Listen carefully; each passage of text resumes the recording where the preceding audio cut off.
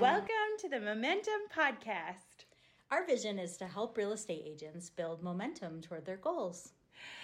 Our second episode, Kristen! Yay! So exciting. Today's episode is about all things lead generation. Love it. So tell us about your business and how it got started. Yeah, so when I got into real estate, I started at a small boutique firm in the town where I live. And the firm actually had really strong marketing. And so we would get leads that came from that marketing, web leads, we'd get phone calls, emails, and those would get routed around the office to our group. And for the most part, they were pretty decent leads. And so my first year, I hadn't, quite figured out, how to develop my own business from the people that I knew and that were in my world. And so I leaned pretty heavily on those leads. And, I had a modest first year from working those leads. That's awesome. So how about you? How did you get your start? So I was in pre-licensing class and talking about what I was doing. So just chatting with my sphere and the people that I know and love already. I did get connected with OpCity, which many of you, our listeners, probably know, and got a few leads through OpCity as well. And that's about it. But mostly Sphere. Yeah, mostly Sphere. As you got off the ground. Mm-hmm. That's awesome. And tell us, bring us up to date. So has your business changed since then? Has your focus shifted? Mm-hmm. I think being super intentional. Last year, that was my word of the year, was intentional. And I think that helped me with lead generation because I was super intentional about nurturing my sphere. And we'll talk about what that means here in a little bit about events and accountability around actual prospecting. Yeah. So what about you? How has your business changed? Yeah, so there definitely was a shift for me, probably more in my second year where I started to see the power of getting business from my personal network and really rounded that corner. Wasn't 100% yet, but I definitely started leaning heavily in that direction and started to gain traction with my sphere. And so that was really exciting because it sort of lit a fire under me in terms of this is the kind of business I want to have and want to grow.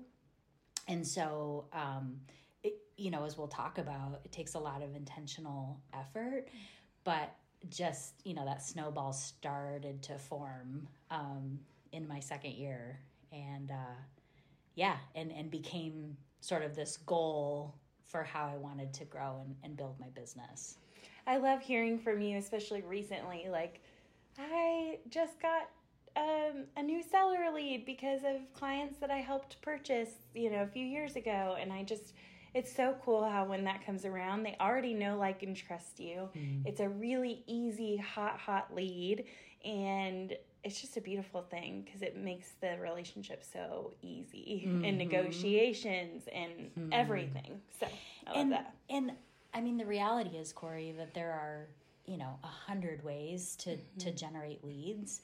And we're only going to scratch the surface of the things that we've found to be successful for us and our business. For example, we know lots of people who do cold calling, for example, and that's their thing. And it's the furthest thing from my to-do list or wish list. Because every time someone calls me, I'm like, hang up. And I feel so bad because I know that there are people and realtors that love doing that. But it's not for us. And really, I applaud them. And I think the sort of takeaway for me has been, and what I hope we can communicate to our listeners is, Like, find what works for you and what really makes you come alive as you do business, because that's going to be a powerful attractor for business and in life. But yeah, I just add that because I think, there are lots of ways to get the same result. And this is just kind of our journey and our path. Exactly. I think you and I were looking at the National Board of Realtors, or NAR, not National Association of Realtors. And it was just insane to look at those ratios of starting from like cold calls and mailers. It was something like 2,000 to 1, 2,000 cold calls, 2,000 mailers to get one lead, versus where the sphere is, and the people that like and trust, it's like 4 to 1. And it's just helps you kind of narrow down what you really want to do. But if you don't have that sphere, it's a great thing to do. I just recommend practicing and finding someone that is really good at it. For sure. Yeah, those that data, I remember we uncovered that in Ninja Selling. Yes, that's right. And I'm sure it's repeated in other sources, but it was really powerful data that just underscored for me, and maybe for you too, of like, yes, this makes sense for me. I mean, no matter what activity I'm doing, whether it's in my business or outside of it, you always want to measure return on an investment. We have limited resources of time, of energy, of money. And so I just choose to invest in what's going to have the greatest return. And so it does take a bit to build that up. But as you just demonstrated, with some of those stats, it is a really powerful return when you choose to invest there. So I think it'd be helpful to just kind of dial through what our spheres look like. I think they look a little different for each of us. So talk about like your specific sphere. How has that changed over time? What makes up your sphere? What are the different segments? I love it. So I was born and raised here in Asheville, North Carolina. So I have a lot of friends still from high school, which is wonderful, and even elementary school, which I love.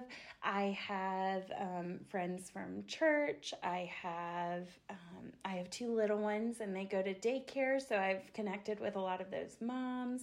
My neighborhood is huge, just such a wonderful community. And just business owners here in my hometown. Like, I love people who are also entrepreneurs and want to love on them just like they can love on me. So, I think that's about it. What about you? Yeah, so unlike you, I didn't grow up here, and I originally came to the area for a traditional job. And so, of course, I have connections from that workplace, and I'm involved in my local church, so I have, friends and community there. I started playing tennis a few years ago, and so that's been a fun new outlet and a fun new group of people to interact with and connect with. I, like you, started really investing in my neighborhood probably within the last 6 months, and that's been just a joy to get to know them, but just expand my network. And then, of course, past clients are part of that sphere and network, and, my friends that I just do life with. Even other realtors. I kind of forgot about that for both of us, too. Absolutely. I mean, that's a powerful network, and we share business back and forth. And then, of course, I think of all the, like, real estate adjacent fields, so we know home inspectors, and we know lenders and handymen and handywomen. Those are all part of our kind of broader network. And so if you think about, how to kind of, without sounding like weird, but how to leverage, those relationships, it can really benefit your business. Absolutely. So let's dive into kind of the different ways that we have nurtured our sphere. We're talking about lead generation. So how do you intentionally develop your sphere to keep your business growing, to get referrals, to get more connections? Oh, that dang CRM, Kristen. Kristen's always on me about a CRM. If you're listening, I'm sure you know about those things.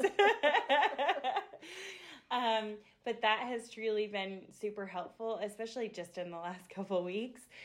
But I have gotten super intentional, and my CRM started out as an Excel sheet. And that Excel sheet was from my Christmas card list. So that's where I started, and it was a great start. Right, a beautiful thing. Now, I kept hearing everybody say time block, time block, time block, which I hate, and I've always wanted to be that person, but I'm just kind of sporadic and like to be flexible with my schedule. But then realized, holy crap, this is really important to do this daily because it literally is a math equation. So I was told by a coach to just pick 1 hour in my week. And I also understood that, like a gym membership, it's very important for me, if I want to get into a routine and work out, I need a buddy. And that's just been my thing.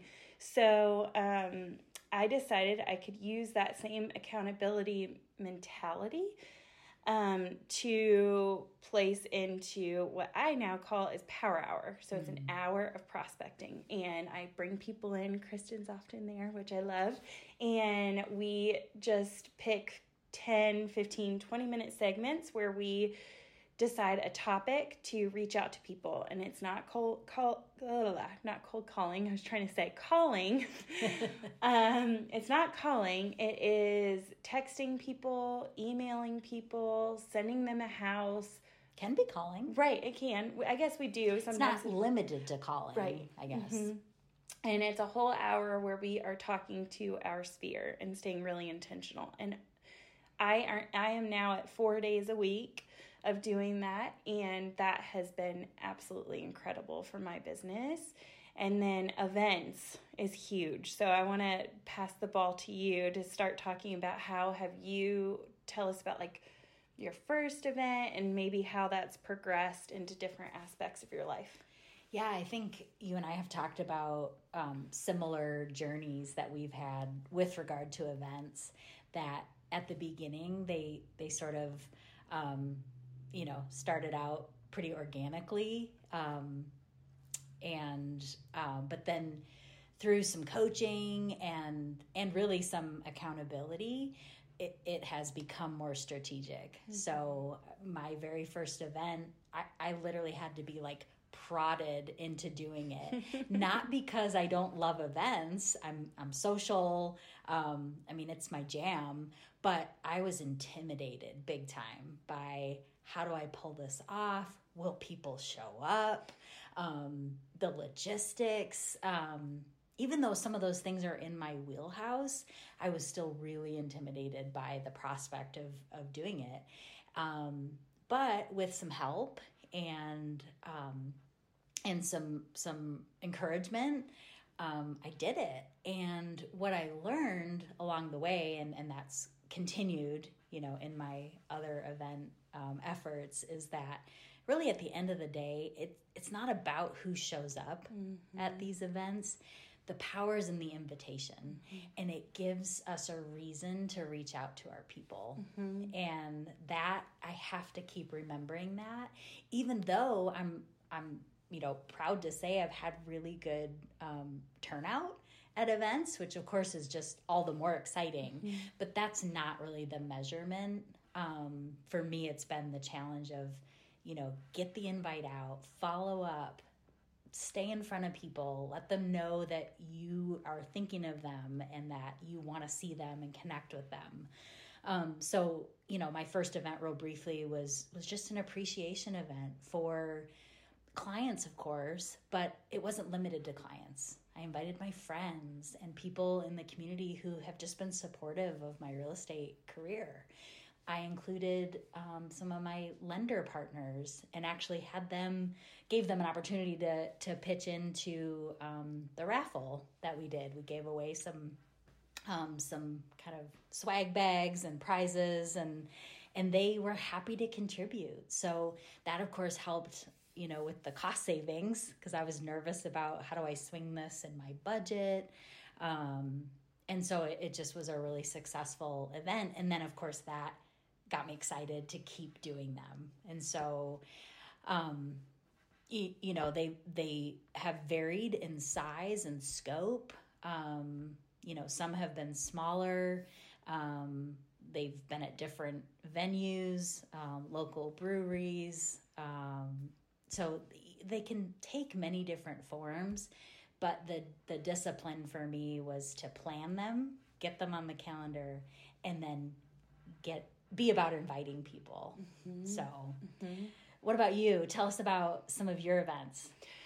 Oh man, and it's so true. What I heard from you is like, keep it simple, because then you're not so much in your head. And I totally agree. It's all about the inviting and just making people feel special, and that means a lot. And it's such a cool way to keep in touch with a ton of people. Mm-hmm. So I'm going a little off track here, but I want to mention an app called Reach that has been super helpful for us to invite people to our events, because you can keep categories of clients or friends, or for me, I have like my mom's group or, anything like that, so that when I plan a mom's night out, I can just click on that and send out these individual texts, and it makes them feel good, and then it also not bog anybody down with insane group text.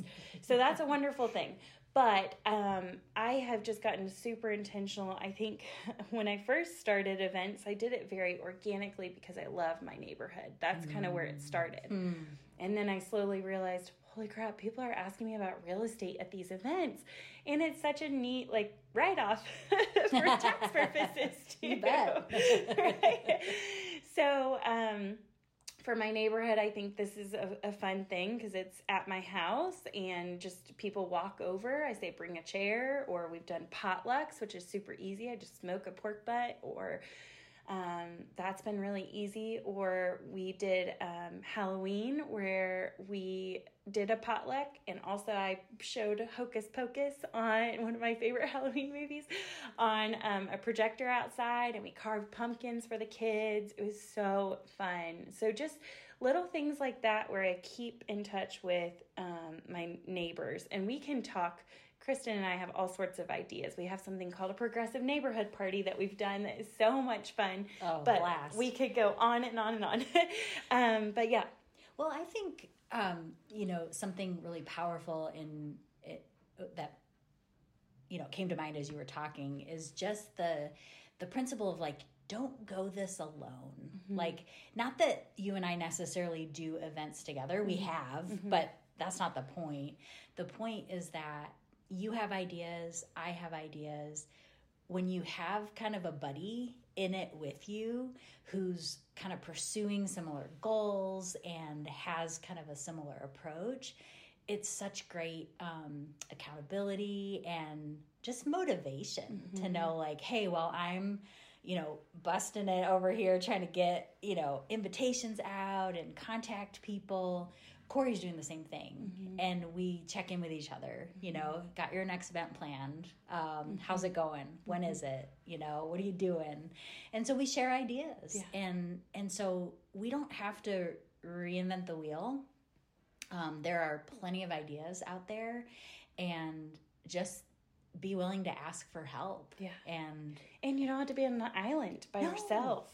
There's beautiful firms and beautiful places out there where people just love on you and will love on you. So I love that. Yeah. So that's been really cool for both of us to just kind of play off each other's ideas and